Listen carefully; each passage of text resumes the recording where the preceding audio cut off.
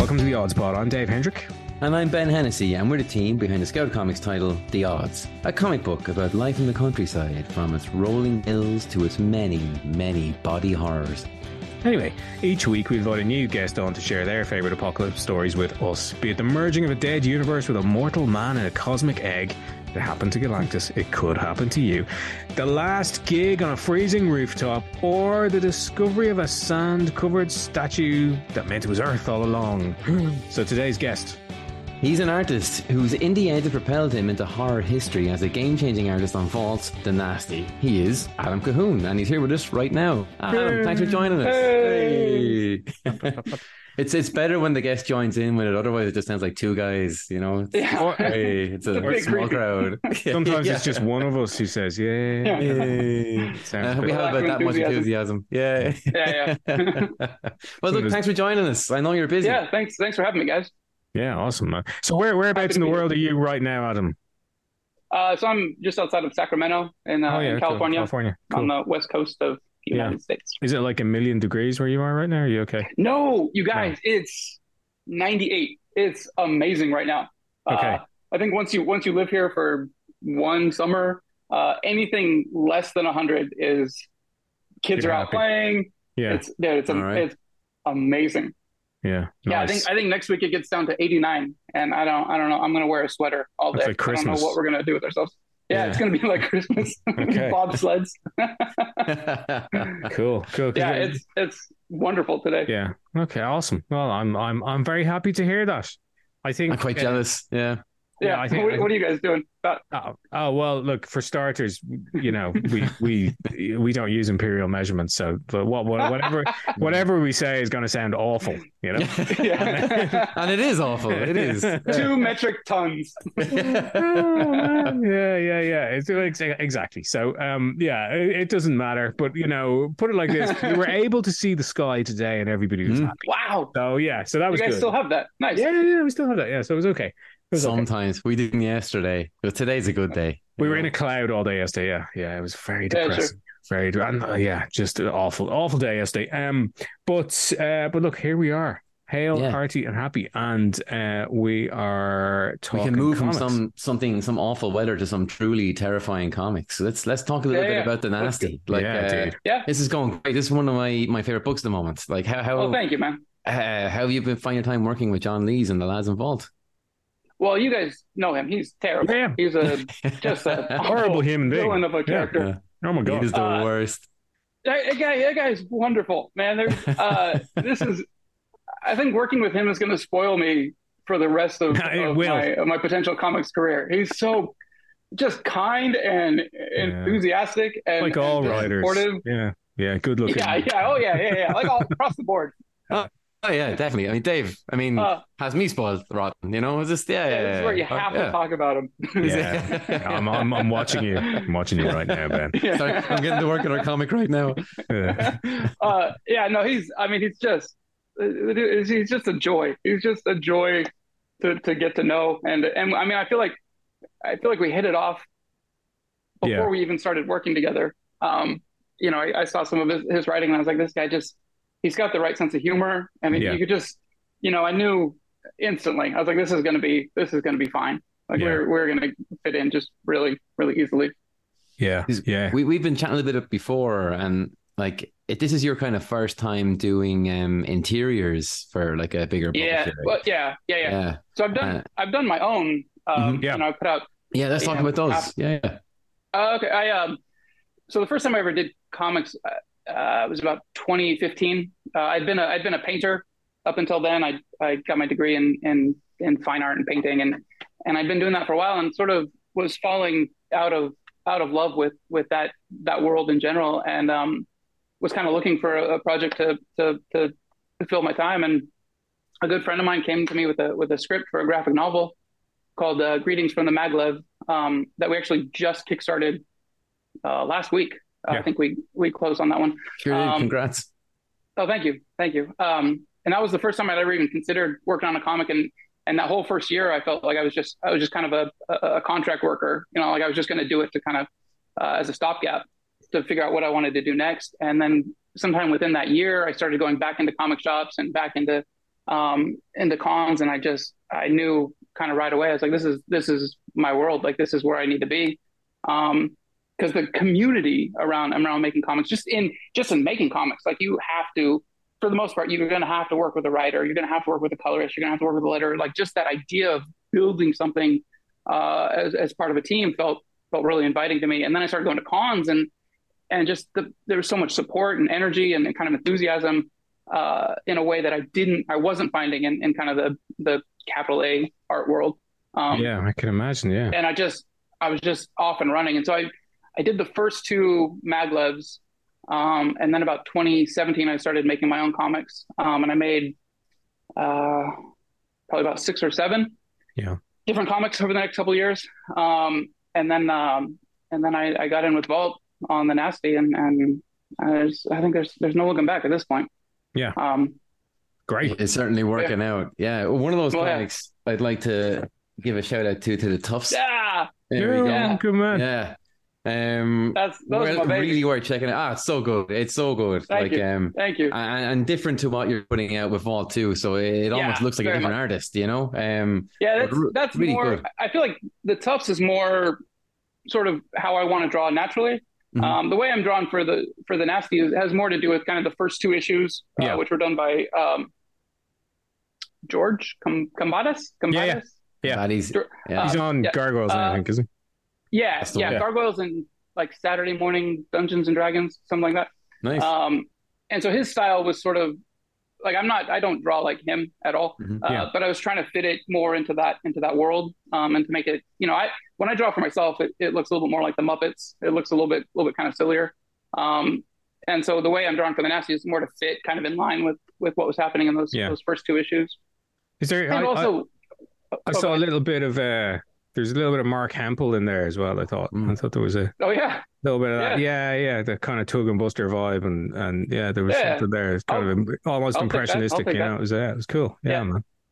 Yeah. And did you come up with comics? Did you went into fine arts, but did you have comics in your background as a kid, or? Yeah. In like, I discovered comics probably in about elementary school, 6th grade. I don't know what you guys call it.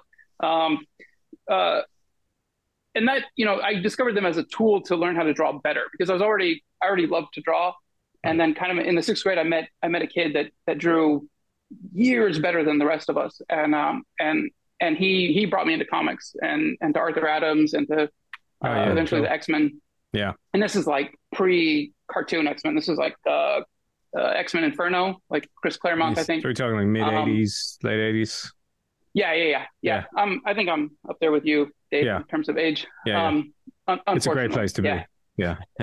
Everything hurts. It hurts. Everything hurts. It was like you guys prepared that. That was like in sync. We all know this language. We'll bring you in sometime, Ben. You gotta age up. Knees, ankles, all of it. It's just I get there. I catch up. Yeah, you will. You will. Yeah. Hands. Stop. I don't even draw. Anyway. Welcome to old man chat. Yeah. losing listeners by the dozens. Yeah. I don't know. Like the older race will click in, and like they're reliable. They're a reliable. You think they know how to use podcasts? Absolutely. Yeah. Get those on the radio dial. Tune us in. Yeah. If they do find us, they're going to die off soon anyway. So So anyway, X-Men. I mean, that was my bag. Comics, Arthur Adams. And then somewhere around at the very end of high school, I got into oil painting, and I sort of had to abandon comics because I felt like they were holding me back. That style of drawing, that style of art was not conducive to kind of where I wanted to go, where I thought I wanted to go with art. And I'd pick up like a Hellboy, and I discovered like Mike Allred was kind of good in that time, but I wasn't really going into shops.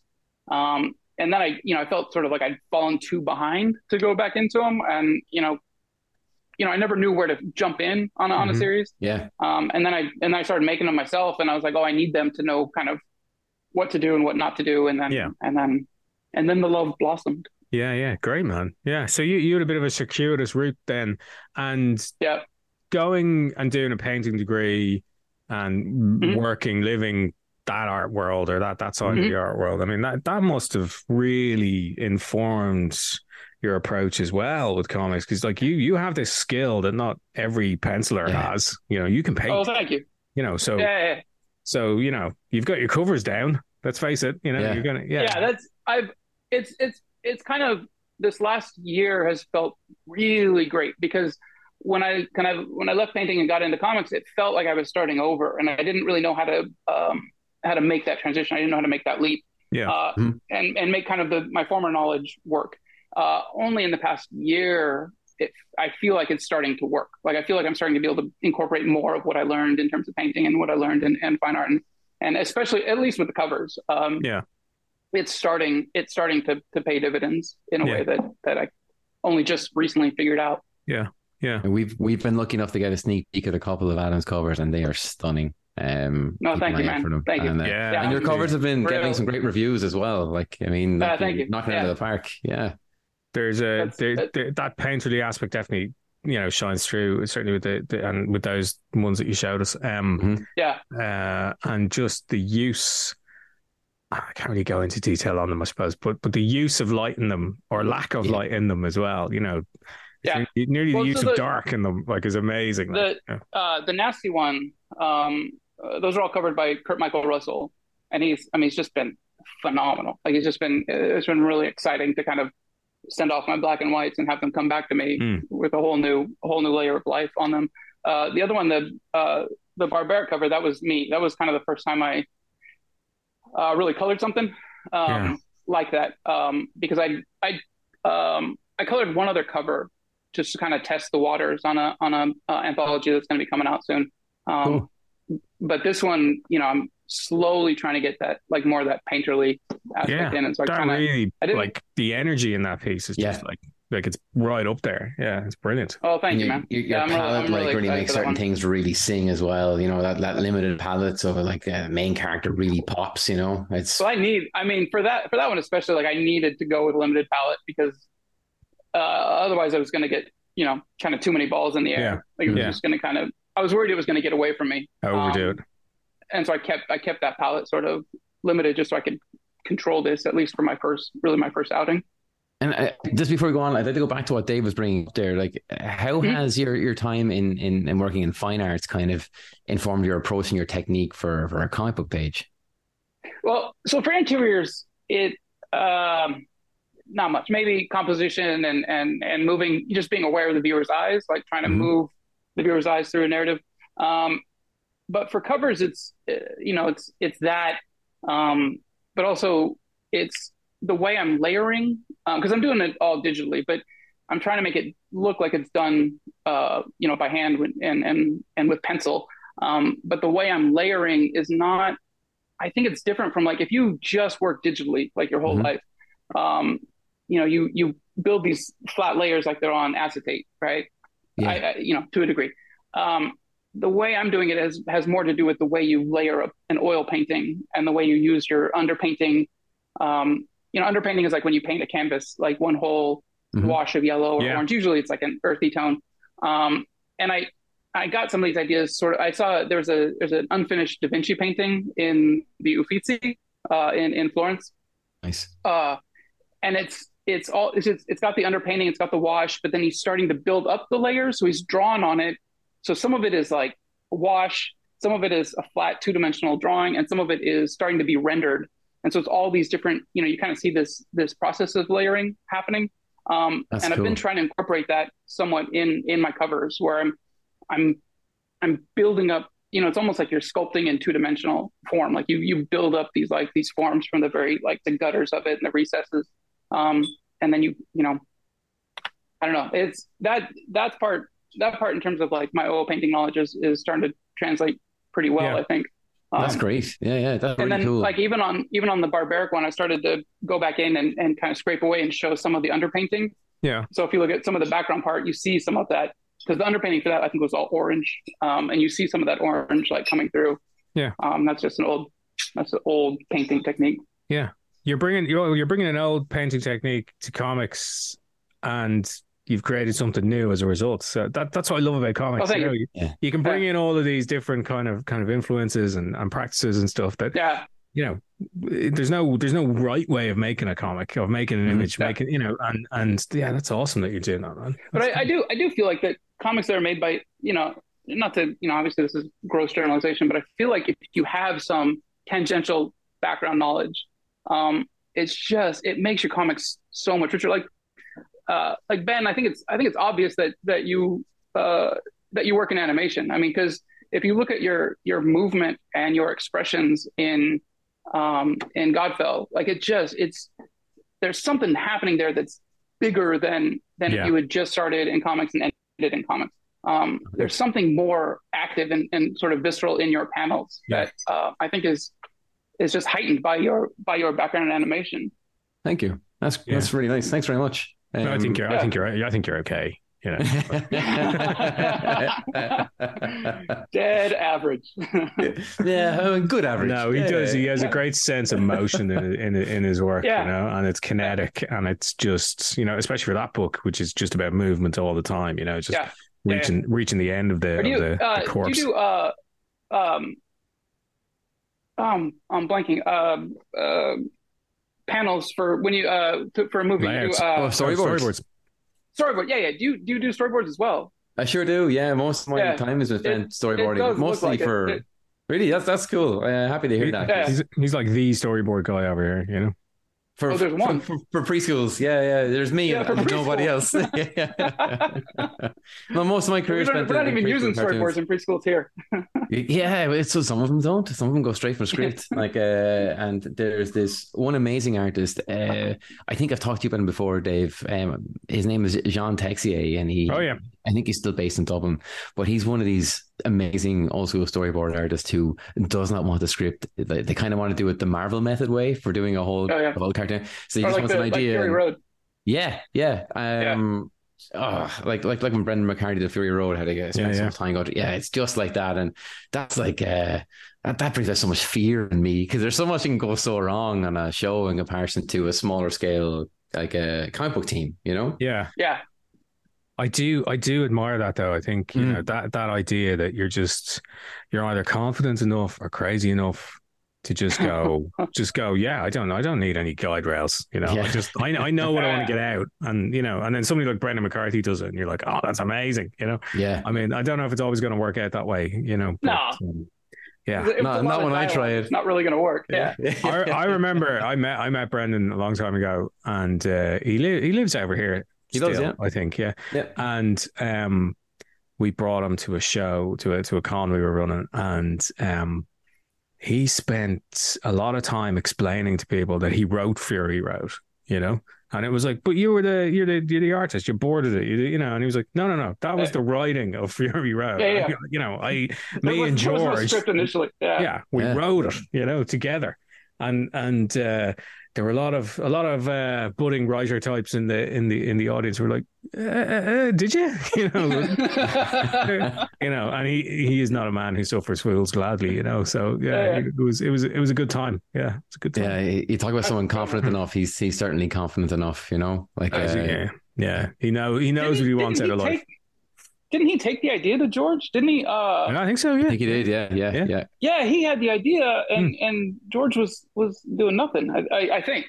Yeah, I think that's how it went. Yeah, and I think George was George looking at Justice League at that stage, or was just through that whole Justice League debacle. Yeah. It could have been Justice League. Yeah, you're right. Yeah, because I think after. This is going to lead into a great segue here, but we'll get to that question in a minute. This guy's career, though. Yeah. Let's just go through it all. We'll ask him later on and get it. IMDb, quickly. Just read it out. Just read out IMDb. You're going to 1972. Let's move away and then let's put the focus back on Adam again. So, let's talk a bit more about You mentioned how it was quite a solitary existence in fine art to now being part of a team. Like, what in that team experience has been like the thing that's really won you over? Because you mentioned to me off camera a few times where you just really enjoy the camaraderie in comics. Like, how has it been? So I think honestly, from working with every single person, there's some payoff. There hasn't been like just one thing.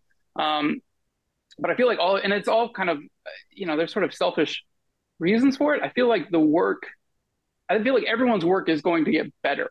When you have objective eyes on it. And so if you take it to someone who's just a friend, right, they're going to have sort of some, one objective opinion on it. But if they're invested in it in a creative way, it's sort of everyone kind of treats it with a greater importance and sort of has, I feel like the level that you raise is greater if you're also giving it to another creative person to put their stamp on it. Mm-hmm. And I feel like there is some, anytime there's like a back and forth, like with Kurt, there's been a couple times where, I'll send him the black and whites, he'll send me back colors, and then I'll send him back something else that let's, can we do this? And then he'll add to it. Most of the time it's just Kurt sends me the work and it's perfect. But I do like that back and forth, almost like a volley, it's not, it's almost like we're all working in the studio together, unless like I'm in my studio and I send it to them and then they send it to this guy and they send it to that guy. It feels more like like we're hanging out making art together, which is something I kind of found in art school. That goes away as soon as you leave that school, at least in like a painting department. Yeah. You're in a giant room with other painters who, it's not just other painters, but it's other painters who are learning, and it's other mm-hmm. painters who are making mistakes, and it's other painters who are just like in this together. And it sort of feels like, it's like, well, we're all suffering, for this cause. Can we all figure it out together? And it just, there's something in that process that I think is just exciting. And like once I left school, that was gone. Like there's no room for that. And then, like I said, then I kind of stumbled back into comics, and I was like, oh no, it's here. Like that's where this room is in art for me. I think that's so interesting, because you see so many people come away saying that like comics is such a solitary existence, or storyboarding, freelancing in general. It can be solitary, but like to hear someone say like how great it is to be working with someone is absolutely. Yeah, it's so interesting. I mean, I think there are moments, there's certainly, days or weeks where, I'm focused and I'm working, but even then, even when there's no reason for like John and I to have a dialogue, I still will send him a panel, or I'll send him a mm-hmm. page. And I'll be like, hey, I'm really excited. There was one page, I was there. So it takes place in the 90s, the Nasty. And I had to draw a kitchen, and I had a blank spot on the wall. And I was like, what do you put on the wall in the 90s? And I was racking my brain, and then I was like, oh, fucking phone. Like we used to have these phones on the wall. Yeah. I was so excited to draw a phone from, a kitchen phone from the 80s or from the 90s. And I think I cut it out and sent it to John. I was like, I got to draw this phone. Look at this phone. Look, it looks great. And it's such a great shape. Like it's such a familiar but kind of interesting design. And I do stuff like that with John all the time. Like I'll send him panels, I'll send him pages, and I'll be like, look at this dumb thing.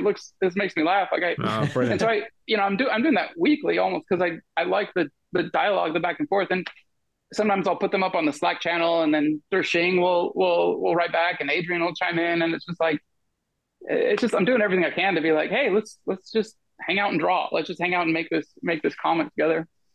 That's cool, man. That's gonna make the energy of putting that book together a lot more like. Yeah. Let's have this. That's cool. That's infectious. Yeah. That's brilliant. And I suppose having that frame of reference.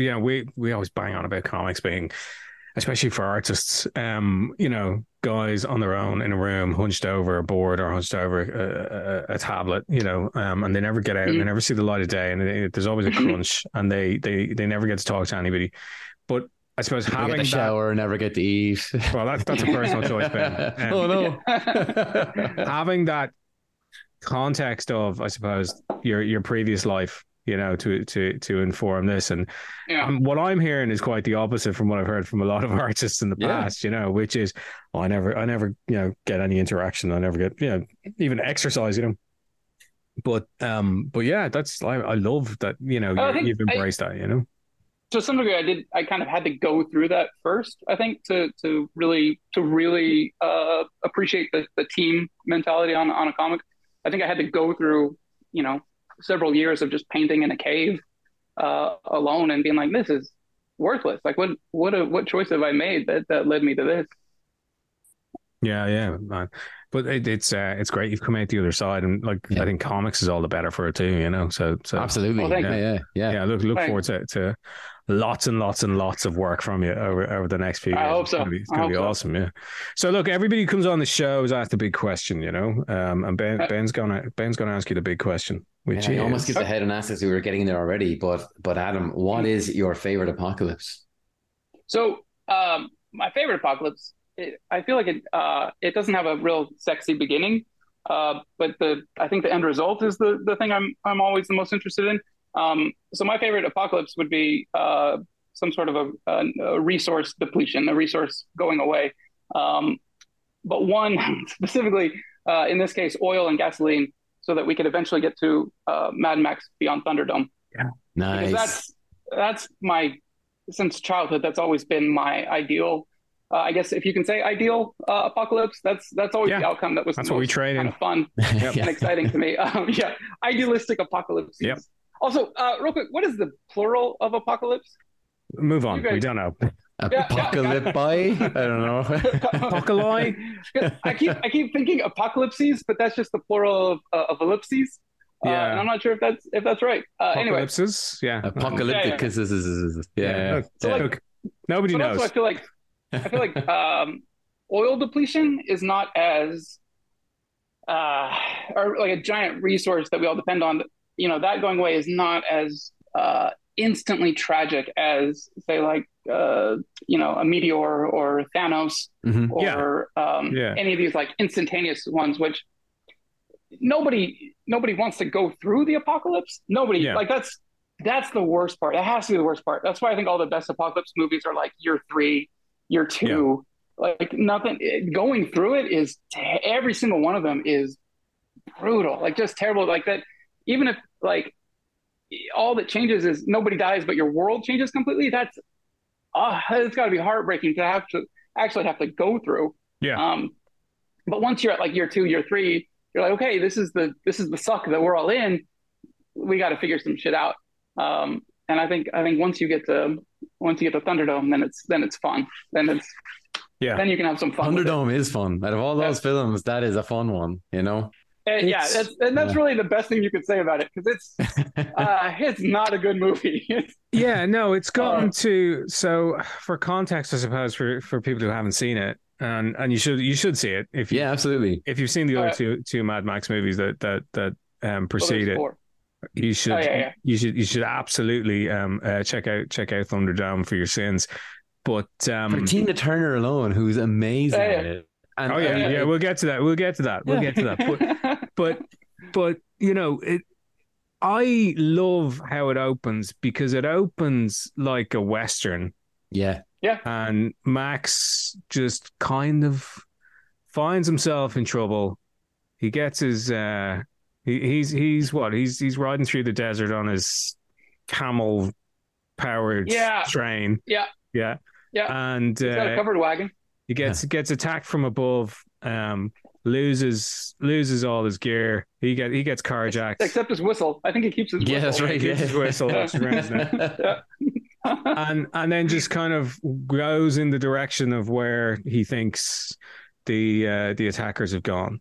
And we don't get one piece of exposition about who he is.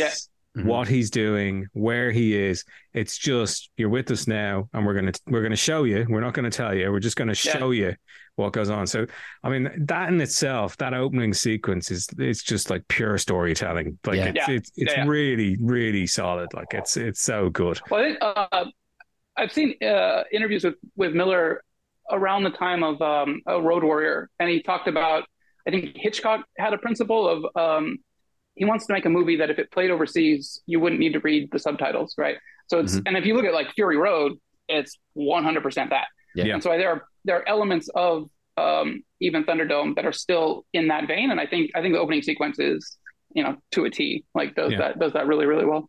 Yeah, and then he gets to the town, and there's a bunch of talking. A bunch of talking. yeah, maybe too much talking. One of the first characters that pops up. And I hadn't seen it in a long, long time, because like I probably saw it when it came out, and I was far too young to watch it when it did come out.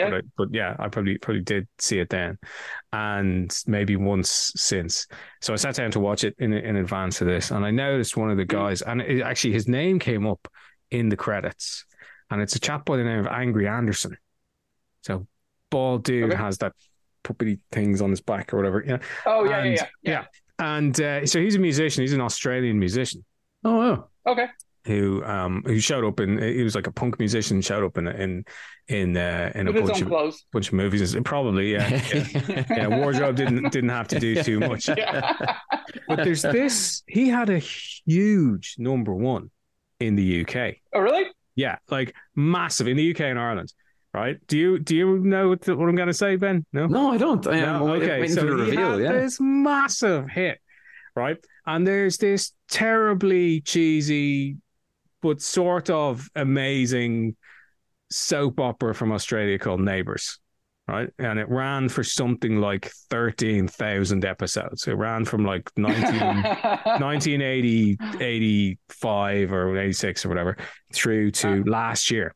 When it only just finished. Yeah. And Amazon have since bought it and bought everything to do with it and are starting it back up, right? But this thing was a cultural phenomenon. It was just huge. Not many of us back in the kind of mid 80s had too much experience of what it was like to live in Australia, right? And the whole thing was just this suburban street in Australia that it focused on and the lives and loves of the residents of Ramsay Street, right? But everybody we knew somebody or had a relative who had moved to Australia, had emigrated there, you know?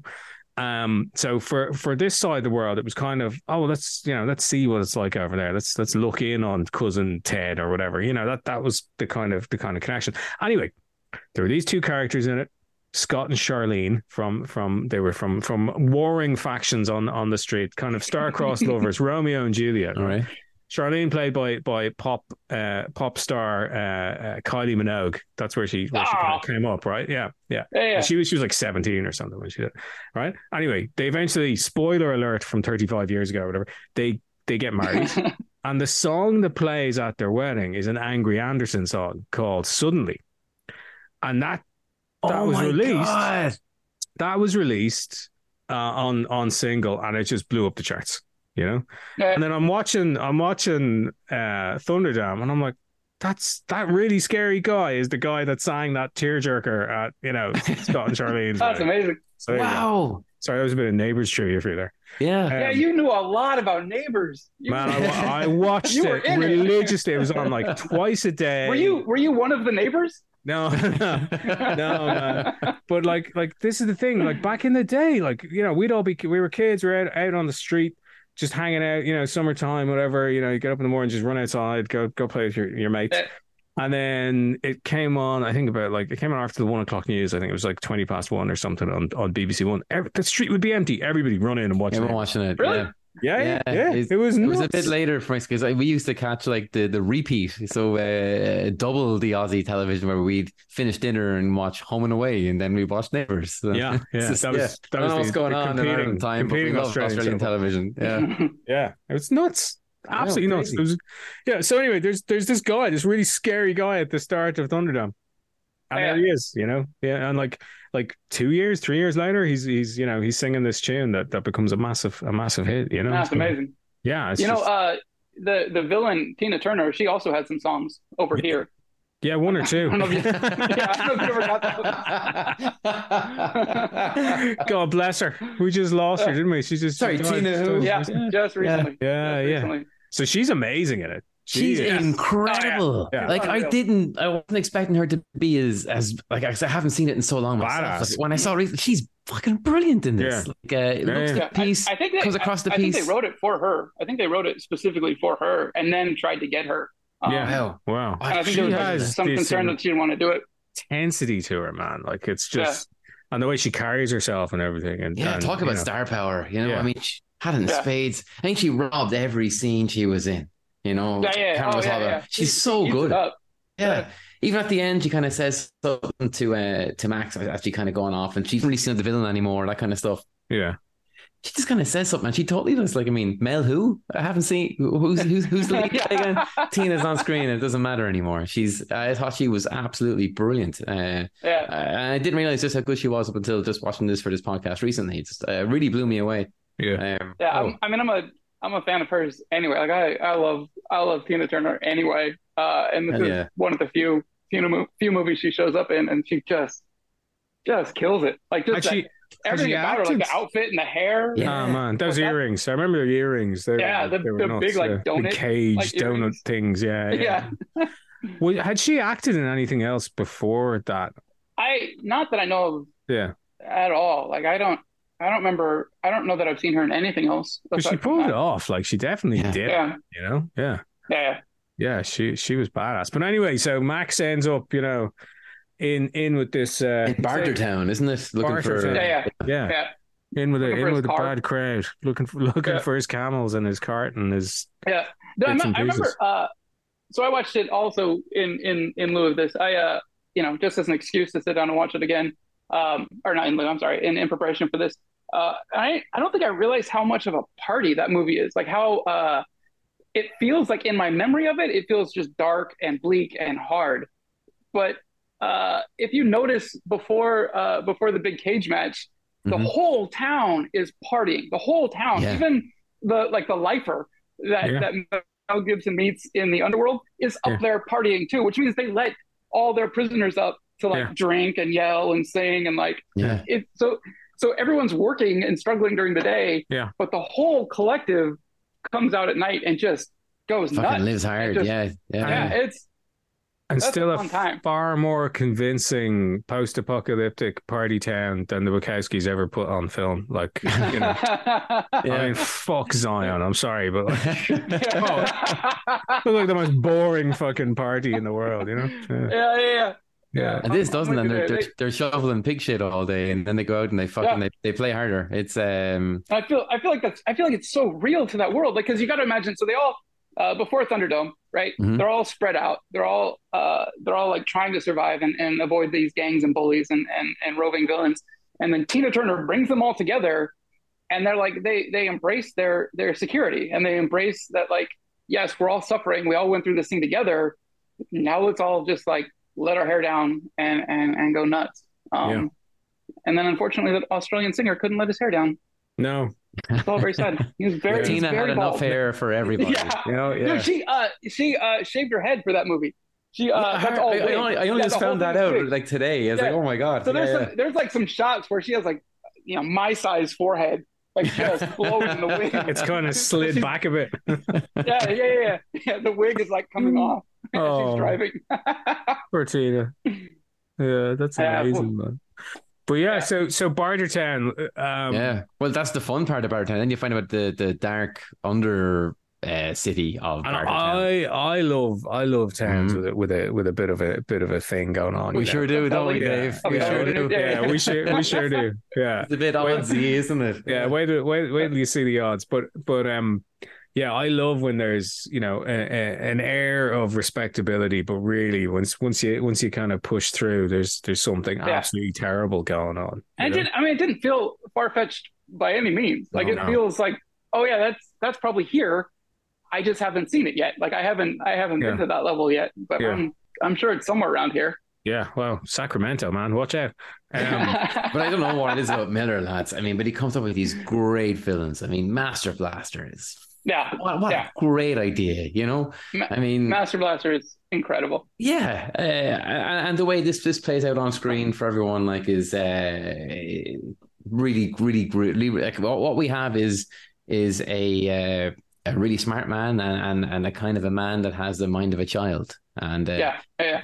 they come together to kind of act as the leader of this under city part Yeah. of Bartertown, and their undercity is the one that kind of lets Bartertown run. It was what Yeah. really keeps it all going. It's the fuel for the city. Yeah. The master is I think he came from like a place where they were able to make fuel from another lab he used to previously work in. So he's figured out that all this pig shit can turn them into Yeah. kind of To methane. power source. Yeah. Yeah. And then there's this Blaster who's just the muscle. And like it's such a great combination, and it's kind of like the humongous from like a previous Mad Max and stuff, and it just everything works. You don't question a single thing, you accept it all, and I mean, genuinely fearful of this guy. I mean, what a great villain, Yeah. Yeah. but then that like that twist of love in the middle when they when he loses in the cage, that like you all feel for him, like you feel for both of them. Yeah, like, yeah. oh fuck, they're not bad guys. Like they were just trying to get by, trying to do the thing. And I think that was such a brilliant turn, because you never really get that turn from Miller's other villains. You don't really you don't ever really side with any of the rest of them. No, they're all the one bad. where you're just like, they're there's just no a product emotion of this terrible world. Like, I was reminded of the Rancor Keeper at the end of that sequence. It's like I hated George Lucas for making me feel sorry for that guy. I was like, come on, it's like, Dave, there are plenty of reasons to be angry at George Lucas. I don't think the Rancor is one of them. But this was in 1985 or 1983, I think. Yeah. This is the first time you're I was like 9. You're like 8 or 9 years old. Oh, he's ruined my childhood. Yeah, but back then the Ewoks were great. Yeah. Oh, Ewoks. Yeah. I know. We'll do them another day. But yeah. So. But this movie has Ewoks too. Well, yeah. It does. Yeah. Yeah. It's it's nuts. So I always find with the Mad Max movies, there's the initial one, and while they're sequels, I always think he's going back, kind of amending himself or ratcheting up, his work, and he kind of gets. I don't think Mad Max will ever be finished. I think we'll always see more Mad Max maybe coming out of him. I hope so at this point. I know he felt George Miller felt like he was done after the second one. And it makes sense. Like if the first one is about Max losing as a man losing his humanity, the second one's about him gaining it back. Yeah, that's it. That's the movie. The story's done. And I know for this one, he actually started with the like the wildlings or the kids. He was trying to make. I think he was trying to make like a Lord of the Flies. I was going to say Lord of the Rings. A Lord of the Flies story, and he wanted to introduce an adult person into that group and see what would happen. And I think either he or someone around him suggested, "Why don't you make it Max?" And so Thunderdome is a shell of a movie built around this story that he wanted to make about these kids. Yeah, about Lord of the Flies. Wow. And so it feels sort of structurally now that you say that, than the rest. Yeah, because that second part of the film feels like a different film. Yeah. It really kind of fucks with the pace. It really kind of just changes the pace of the film. For seemingly no reason. I think I feel like all the parts of that movie work if you just sort of rearrange them a little bit. Like you take all the characters and all the scenes. They're all interesting to me. They all work, but it's just every time there's a scene, it feels like there's a missed opportunity or it could have been rearranged. I know I might know a little bit too much about this movie for my own No, please. Not for our show, you don't. So for the first two movies, he had the producer for the first two movies. I don't know his name, but they were there was a collaborative relationship between George Miller and the producer. The producer obviously was the money, but they were sort of working on these movies together. This was sort of this thing they'd built together. And so they came back together to do Thunderdome, but the producer died in a helicopter accident scouting locations for Thunderdome. So they're like just about to go into filming, and the producer dies in this tragic accident. And then for the entire movie, George Miller's in mourning. Like he's just beset, like he's just broken. For the entire filming of Beyond Thunderdome, he's a mess. And so he's like, okay, I can't do this by myself. I'm going to bring in another director. I'm only going to do like the action sequences and I think maybe the intro. So he just does, I think I might be wrong. I think he does the intro, he does Thunderdome, and then he does the chase at the end. Like that's all George Miller did for this movie. And so I feel like, knowing that it doesn't, I don't think it excuses the quality of this movie, but it sort of helps you understand sort of why this movie feels so messy when I think the other three feel more so whole. Yeah.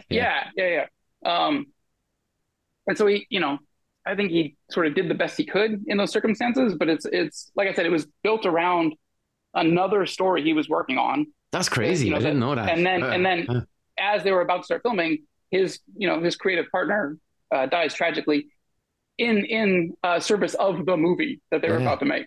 And so it's just doomed from the start.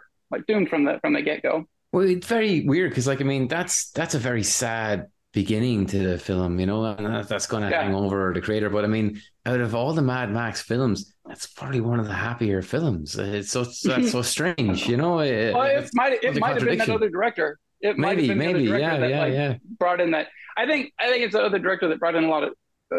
It's a lot of talking. It's a lot of exposition. Yeah. Compared to the other ones. So I don't know what the other director did and didn't do. I don't know what already existed before he came on board, but yeah, there is sort of joy at the end of that one in the way absolutely. that there isn't in the other ones. Yeah. Maybe not so much at the ending, but like, I mean, throughout, like, it feels like a lighter film, you know, as you said, like, you know, when you get to that town, it feels like a party, you know, it doesn't feel like the grim existence. When you find the kids, that as a kid, I mean, I was the same as you. I was probably too young to watch that movie. That moment is such a relief, like, especially as a kid doing that movie. Like, you get to water and there's trees and it feels like Ewoks and Swiss Family Robinson, and it just feels there was so much I was already kind of familiar with, and I was like, oh, this is where I get to be, and these are kids, these are my age, you know, this is my demographic at the time. But you know, as an adult, that just doesn't work. But that's sort of this moment. But there's comfort in that. Yeah, there's absolute comfort in that. And I found he gets a nice haircut. He gets a nice haircut. But I found in and I always find it with these kind of stories is, if you're, like we said at the start of the movie, you're just landed slap bang into this world, this wasteland. It's, you know, terrible. You're not told anything beyond that. And then, you know, in that sequence with the kids, there's definite images and artifacts of our world as it was then, as it is now. Yeah.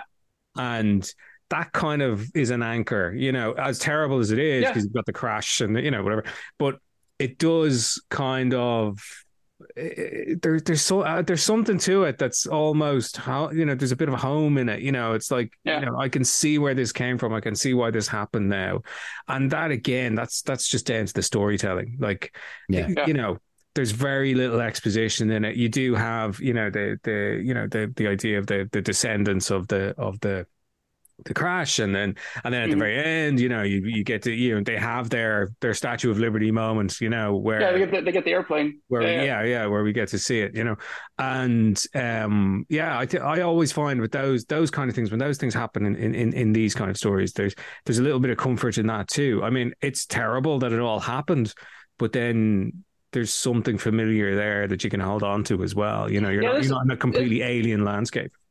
That's always my favorite part of kind of these like post-apocalyptic stories. It's like repurposed tokens from home, like repurposed tokens from your past. Like, there's always that guy that stays in the fort and has like pulleys and ropes, and he always has, you know, like the mad inventions. And I think there's like one of the kids in Thunderdome has he has that record, he has that LP that he just spins on his. He's got a stick, like holding the LP, and that kind of tells their story. And they have a ViewMaster that they look at all the images from their past, which is all fiction. Like, it's a ViewMaster from the airline, but that's the pilot they're looking for, and that's his wife, and that's the city they came from. And I love those where the entire world has changed, but you've taken some token from your past, and now that has weight and it has meaning to you, even though that thing didn't maybe exist to you in the past. Yeah. It didn't exist in your world, but now you have it. And you're like, oh, this is a thing like what my dad had, so I'm going to keep this thing. And that thing is now my dad. Yeah. Like, that thing represents my past in a kind of a greater way. They're like religious artifacts. Like, they just, they carry meaning. Love that kind of stuff. Yeah. It's amazing. Yeah. I love. I think he does that really well. Like, he tells us those things really well. He communicates that to us, you know. He's a master that way. I mean, the edit, could probably, you know, as you say, you know, pace things around a little bit differently, you know. But I feel like in like I said, in terms of its parts, you could take each one of those things and put them on a flashcard and hand them to a better writer, maybe. And I feel like you could piece together just a great story from those parts, but, you know, in their current form. you're just like, oh, this is a bit much. Like, Yeah. Yeah. Well, I suppose, George's state of mind as well. Yeah, While I filming, guess, probably, it was probably because I think a if you, big slog to obviously, get through.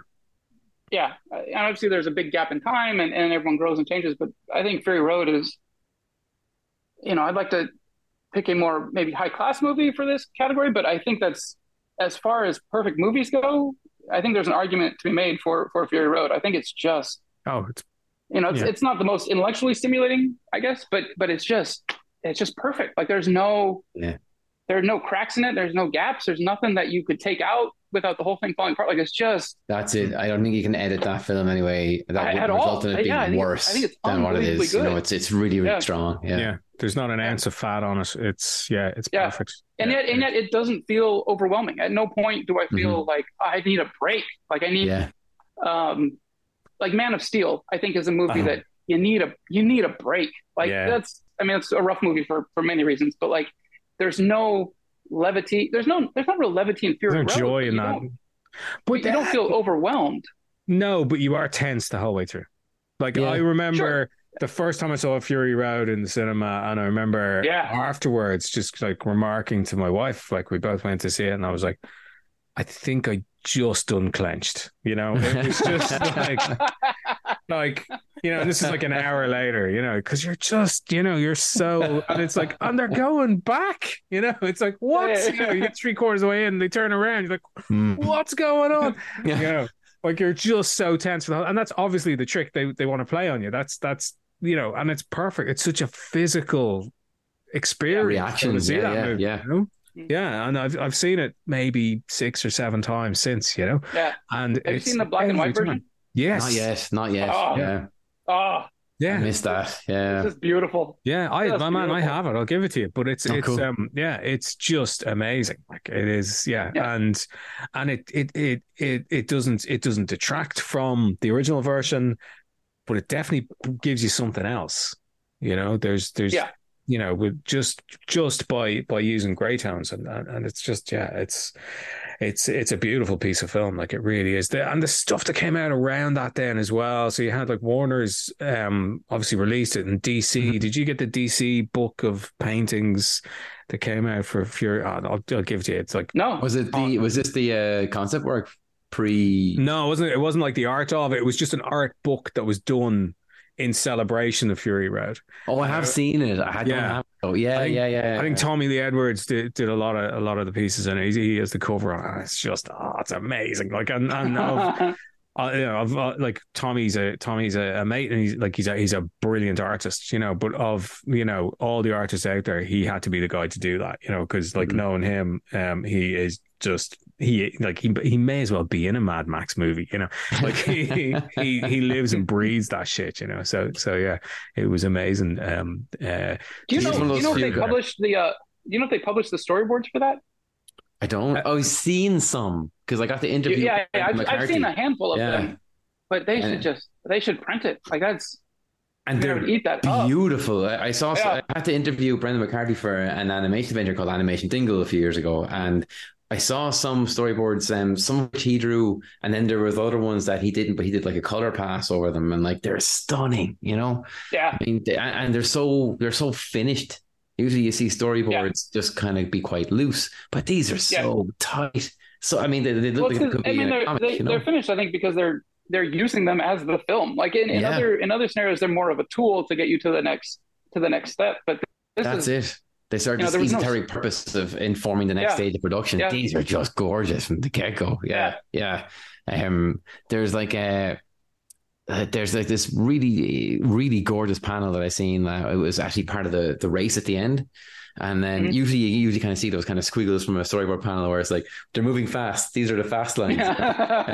But like they had drawn in like every bit of rock as well, and there was 2 or 3 color passes of that to find the right kind of colors for this particular sequence. And I mean, the level of detail they went into was incredible. And talking to Brendan about it, I mean, the years they spent working on it is just intense. Yeah, because it was initially supposed to be Mel Gibson. And then, he went through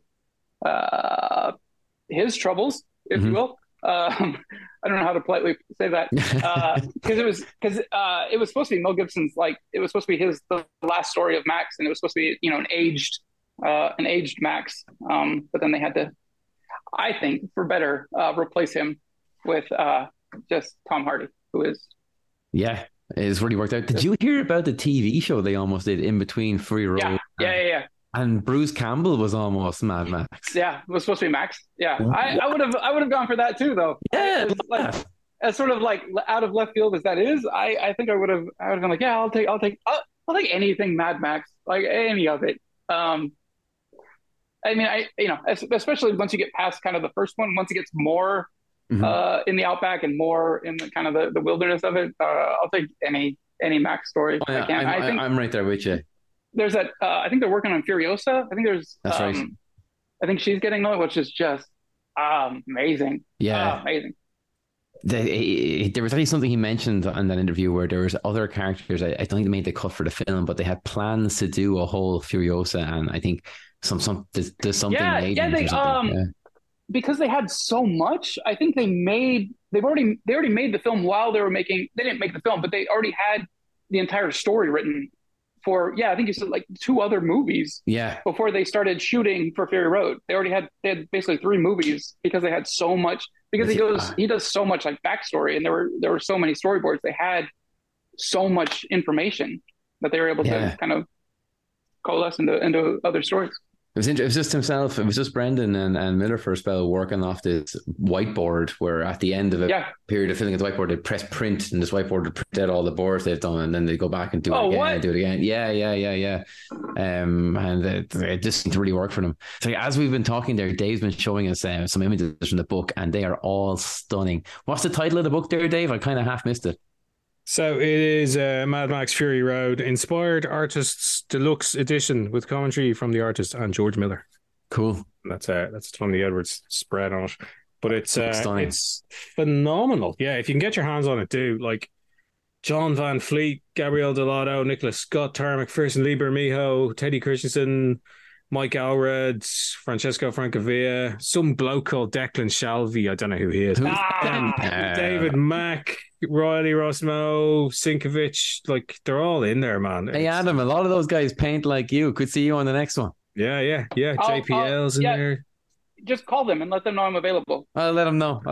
Yeah, let them know. Yeah. Unreal, man. I mean, and Warner's, please do more books like that, you know? Yeah. Fantastic. Like, I mean, I spent many an hour just drooling over that particular volume, man. So Adam, where can people find you? What are you up to? Are you on social? Are you going to cons? So I'm on where's your nearest Starbucks? We might hang out. They're everywhere. They're goddamn everywhere. On social media, I'm mostly Adam C. Cahoon. So it's Adam CCAHOON. I think that's on most of the social networks I'm part of. Instagram, Twitter, mostly. I'm going to be there's a little con coming up here in a little bit in Oakland, the Cape and Cowl Con. I'll be there walking around with some friends. That's getting a bit bigger. That's getting a little bit bigger over time. Is it Cape and Cowl? This is the first con they put on. Right. Cape and Cowl just won the Eisner. Just won the Eisner. Best comic book shop. Yeah. So I'm from the Bay Area. I'm from that area. So that's my favorite comic book shop of all time. And those guys it's well deserved. Those guys are amazing. Yeah. And it's such a wonderful little shop. And so to have them, they get nominated every year, but to have them finally win and right now, right before their first con, I think it's just absolutely incredible. It's so I'm really happy for those guys. Congratulations. But then for the rest of the year, I don't have much else because I'm wrapping up the Nasty, which I'll be finished with, I think, at the end of September. Okay. So I'm kind of staying out of cons this year to kind of get that all wrapped up. And I'm just a little over halfway done drawing issue 6. Cool. Or no, issue 7. I'm sorry, issue 7. And so I got one more to go after this, and then I can take a breather for a weekend and just kind of take it easy. Good man. You got a few things cooking. Yeah, so we just did the Kickstarter for Greetings from the Maglev. Yeah, the first 2 books of those are already drawn, finished years ago. and so I'm going to start the third and final chapter as soon as the Nasty is done. Okay. And then I got a little project I'm working on with DB Andre. Yeah, brilliant. The Nice. Resonant. And then potentially a little something with him and Tim. Very good. Very good. They're going to be putting out. We'll leave Tim it. yet again making another like name call on this podcast. He Keeps coming on this. Yeah. You got to get him on. We got to get him on. You got to get him yeah. on. He's absolutely wonderful. He's the reason I got in with the Nasty. So I met DB. DB introduced me online to Tim, and then Tim and I kind of started working on. We did some design projects together, and then when the Nasty needed help, Tim's the one that brought me in. So I owe that guy everything. So Cool. Yeah. He's the man's a legend. Yeah. I mean, he's really coming across well. I mean, Yeah. wow. I think he sleeps like 2 hours a night. He has to. Yeah. He's got to be one of those guys. He does so much. It's And unbelievable. then he put up this how quick he is. huge spread. I think yesterday, did he put a tweet From out? Enormous. Yeah. And he was like, I must get back to this. I was like, oh my God. Well, no. He's writing that. He didn't. Yeah. He didn't draw that spread, but but still, just you know, the just work project after project after project. I mean, he does these monthly tweets like where he puts out like the amount of titles he worked on like that month, and it's an immense amount of work, you know. An enormous amount of work, spread? I should say. Yeah. When he takes a photo of like all his comps for that month that he's worked on, you're just like, fucking Tim, build a fort. It's ridiculous. Yeah. Like I get my one, and I'm like, whew. Yeah. I did that. What do I do with this? I have so many. What do I do? He's wallpapering his house with his comps. Yeah. Amazing, man. Well, you will be soon. Absolutely, Adam. Thank you, man. The future's looking bright. I mean, your work's phenomenal. So, congratulations on the Nasty, and I can't wait to see more. Yeah, it's a joy to read. I mean, like, give us some more, you know. Yeah. We're gonna get more. I'm sure we're gonna get. I'll work with John in perpetuity. Like that guy, whatever that guy wants to do, I'm on board for. He's hilarious. If only anyone could understand a word he said. Sorry, John. There's a percentage of drop off. Like when he gets excited. Yeah. And we'll be seeing him at Thought Bubble anyway. He got the guest actually just a couple of days ago. He's on that list of guests. It's Tula and John Lees. Like, what? Good. I'm so happy for that guy. That's huge. He's up there. Yeah, he's absolutely doing it. You know. But listen, well deserved. Absolutely. He's one of the best out there. But thanks so much for joining us, man. It's been a real pleasure. Thank you guys. Yeah, this is awesome. I was really looking forward to this one. We'll have you back on as soon as the next book's out, and if you want to, happy to hang anytime. Awesome, brilliant. Yeah. Okay. Remember GMT +1. Yeah, well, GMT +1. We'll get T-shirts. Oh God, times are a bastard. Look, you know, we got our independence, but you know they left us with the clock. All right. Yeah, so did we. Talk to you soon. Cheers. Nice one. All right, Cheers, guys. Adam. Thank you.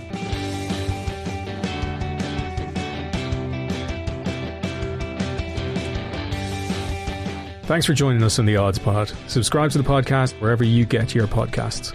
Look out for The Odds coming soon from Scout Comics. And please tell us what your favourite apocalypse is. You can find me on Twitter at Bennessy. That's BENNESSY. And me on @Dave Hendrick. Big thanks to our producer Adrian Carty, and we'll see you at the end of the world.